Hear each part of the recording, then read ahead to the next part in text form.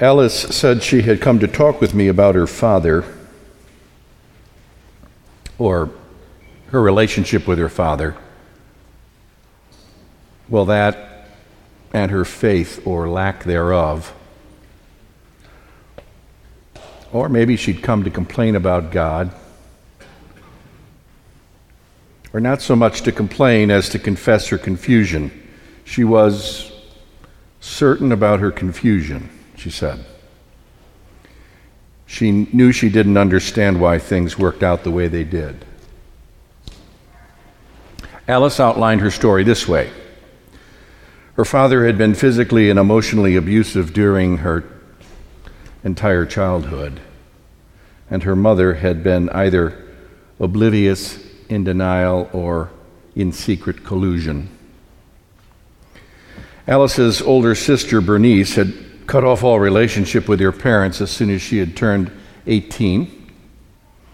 And over the last several decades, she and Alice had maintained an uneasy, distant connection.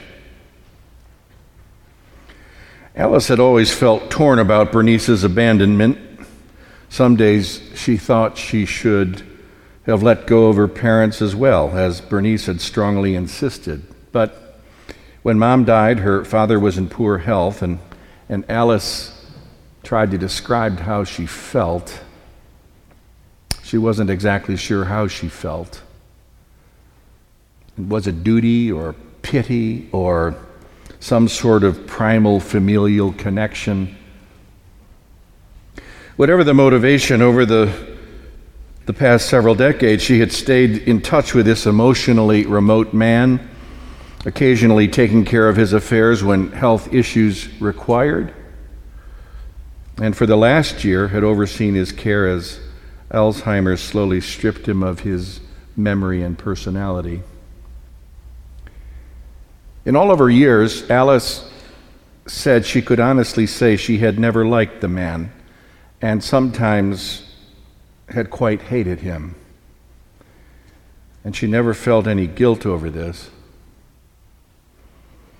She had always seen her options as two: washing her hands, like Bernice had done, or hanging in with him, which she only now was coming to believe might have something to do with working out a few things for herself.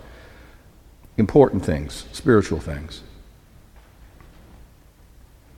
Alice wasn't sure why she had not been more emotionally damaged than she was. She told me she had had years of therapy. She had scars.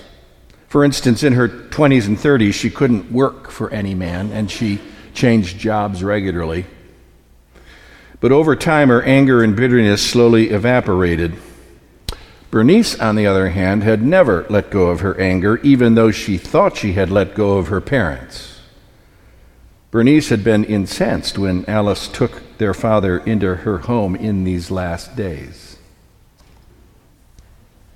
Anyway, Alice was now thinking about her father's death. He was now a patient in hospice. She wanted to talk about it, reflect on their history together, maybe gain some perspective on why she had done what she had done. But all things considered, she was surprised to find herself feeling she had had a pretty good life after all. Somehow she had managed to marry a loving man. They had lost one son in childbirth, but adopted another, and it was no picnic raising him, she said, but eventually he had managed to get his life in order, and they now had a decent, loving relationship. As for God and faith, well, that was the reason she had come, after all, to talk about God. She said that early in her life, there had been many days she had prayed to God with tears in her eyes to take her out of the house, to save her from her family, especially her father. And those days evolved into years believing there was no God. But over time, that gave way to something deeper, some deeper knowing that God had been with her all along. She couldn't make sense of the suffering, but somehow she had accepted that God's grace was the source of her strength to move out of her past. And lately, she was aware of a profound hopefulness for what lay ahead. She was full of hope, she said. She said she was actually glad she was able to care for her father, as it turned out. She wasn't sure why. It really didn't make sense. Still, she believed that some kind of reconciliation had occurred within her, and she could pray that God would find him acceptable if imperfect. She did this even though she told me she had never found him acceptable herself. She told God that God could take it from here. And she sort of marveled at how far she had come. Now she had this hopefulness, this sense of heightened expectation for what lay ahead in her life. She was just really hopeful, and she knew that this was a spiritual gift.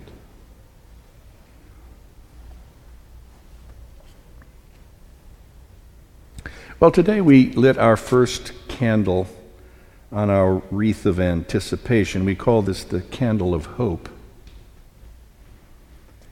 Advent is the season of hope. Although it seems God has been absent from the human scene recently, we have not been abandoned, only left on our own, the way a householder might leave the care of his property to his servants. He'll soon return. We don't know exactly when, but he's on his way back. In the meantime, the servants have work to do as stewards of all that's been placed into their care. And as you heard Mark's account, that's the way Jesus described the human situation. And actually, as I was thinking about it this week, it dawned on me that you might be feeling that our situation seems quite precarious today. I mean, the news this week alone was rife with topics that could show up in a sermon. And I thought about it. In addition to the deluge of fallen media and political titans due to sexual harassment and abuse, we learned on Tuesday that North Korea had test-fired a ballistic missile that could hit Washington, D.C.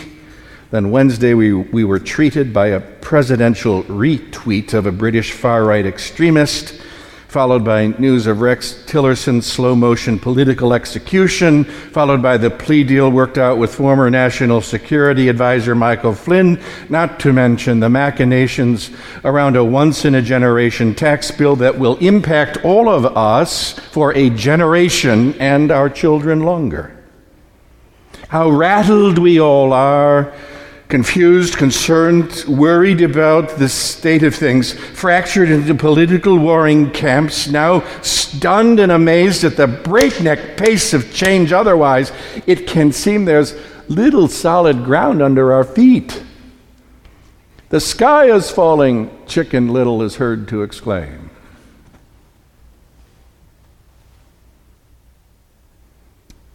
So for the first Sunday of Advent, at this uncertain moment, it might seem counterintuitive, I thought of Alice, but here's the thing. Despite whatever else might be happening in the world, we carry on with our own lives, with our own individual daily struggles.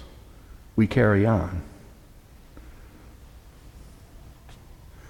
The larger issues require our thoughtful engagement, and we will make time for that for certain. But in the meantime, we're working out our own salvation with fear and trembling, as the Apostle Paul put it.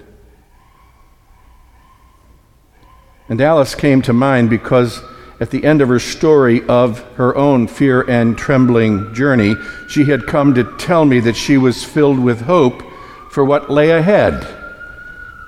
And honestly, she didn't necessarily have a truly good reason for that on the face of it. And she realized this hope came to her as a gift. Despite hardship, there was a direction and purpose to her journey. All she had to do was receive it with open hands and heart. So on this first Sunday in Advent, I want to make this simple point that in the days ahead, we'll keep our focus on the deeper things, the things that matter, and the inexplicable hope that bubbles up with the force of a geyser breaking through the hard shell of a crusty life. All of us want that kind of hope. That's the sort of energy that filled Isaiah when he exclaimed to God, "Oh, that you would tear open the heavens and come down so that the mountains would quake at your presence."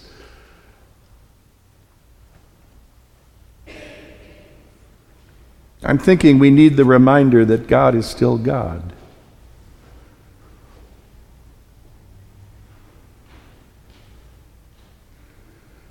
Note the book on the lap of the exalted Christ up there. It's open to a page that says, "I am the light of the world." When lost, it's helpful to check a compass to reorient and reestablish a correct bearing for the journey ahead. Advent is like a compass.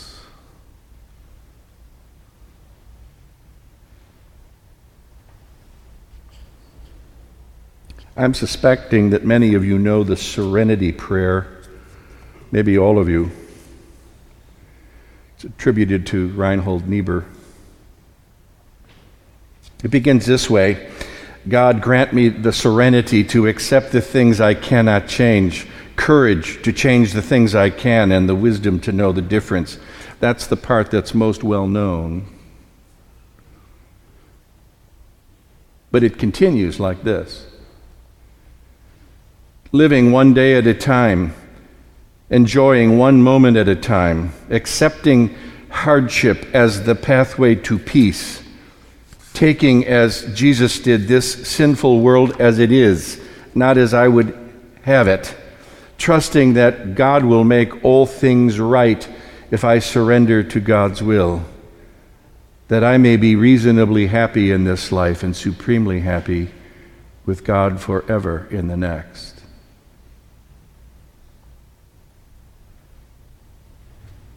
That's a good prayer. Recently reminded of this wisdom, I thought it sounded like an Advent prayer. And then connecting dots, it seemed to me that Alice found herself living this prayer. It's a prayer about truth and hope that could become our own if we are willing to open our minds and hearts to the promises we proclaim in here in the coming weeks. So, as the holiday falderall ramps up, don't be anesthetized by the food and the booze and the travel. And don't fall into a spiral of despair over current conditions. Instead, pay attention, keep alert, keep your heart and your hands open with expectation that God will have the day at last. And in the meantime, there's work to do. There's work to do. There's some loving to do. There is some giving to do. There is some courageous labor for the sake of our common good that's been assigned to you. The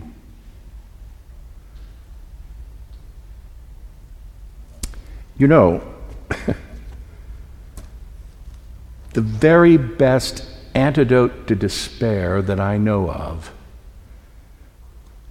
involves proactively doing something good and useful.